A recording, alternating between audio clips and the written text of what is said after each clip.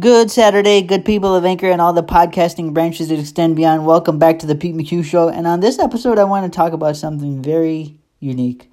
Now, this branches off something that I grew up with. If you grew up during the time that I did on TGI Fridays and ABC Network Television TV, you might have watched Boy Meets World. I know I did.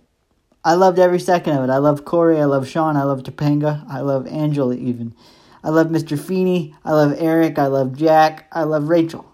I love all of it. It was a great show and a great series of dynamics. Girl Meets World, the spin-off of the story of Corey and Topanga's daughter and their son Augie, who is 6 years old. It's a fantastic show. And some of the reasons it's cool is because it's nostalgic and you get to see Sean. And you get to see Eric.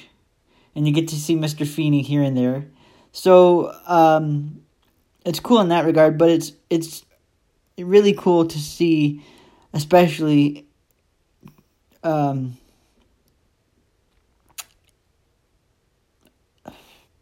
Eric is back in his original role. How do I explain this? He's still the klutz, still the moron, but he's still the lovable moron. He's still the lovable klutz, and he's still lovable Eric.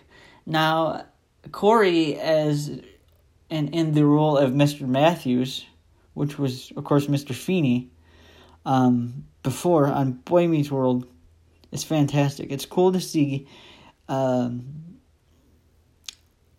Corey as a teacher, especially a history teacher. It's just a real fun thing to watch and a real fun thing to see. I, much like Boy Meets World, would say that the story really picks up second season, but I would encourage you, if you have not seen it and you're a fan of Boy Meets World, to start from the beginning. It only lasted 3 seasons, which is unfortunate, and I hope that it ends well. I will say that things end up in a happy ending for Sean, without spoiling too much. Boy Meets World, Girl Meets World, definite great shows.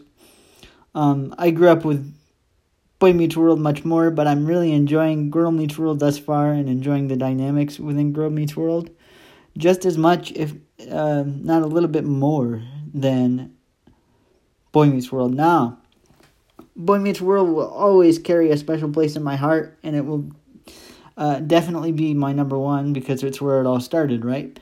But Girl Meets World has some interesting dynamics going for it, and I think if you have not seen it yet, I would highly recommend it. It's on Netflix. That's the best way to watch it, commercial-free, no interruptions. And while it did only last for 3 seasons, it has been thus far very, very good. I would highly recommend it. Have yourself a beautiful Saturday. Until we meet again, may grace, peace, and love be with you all.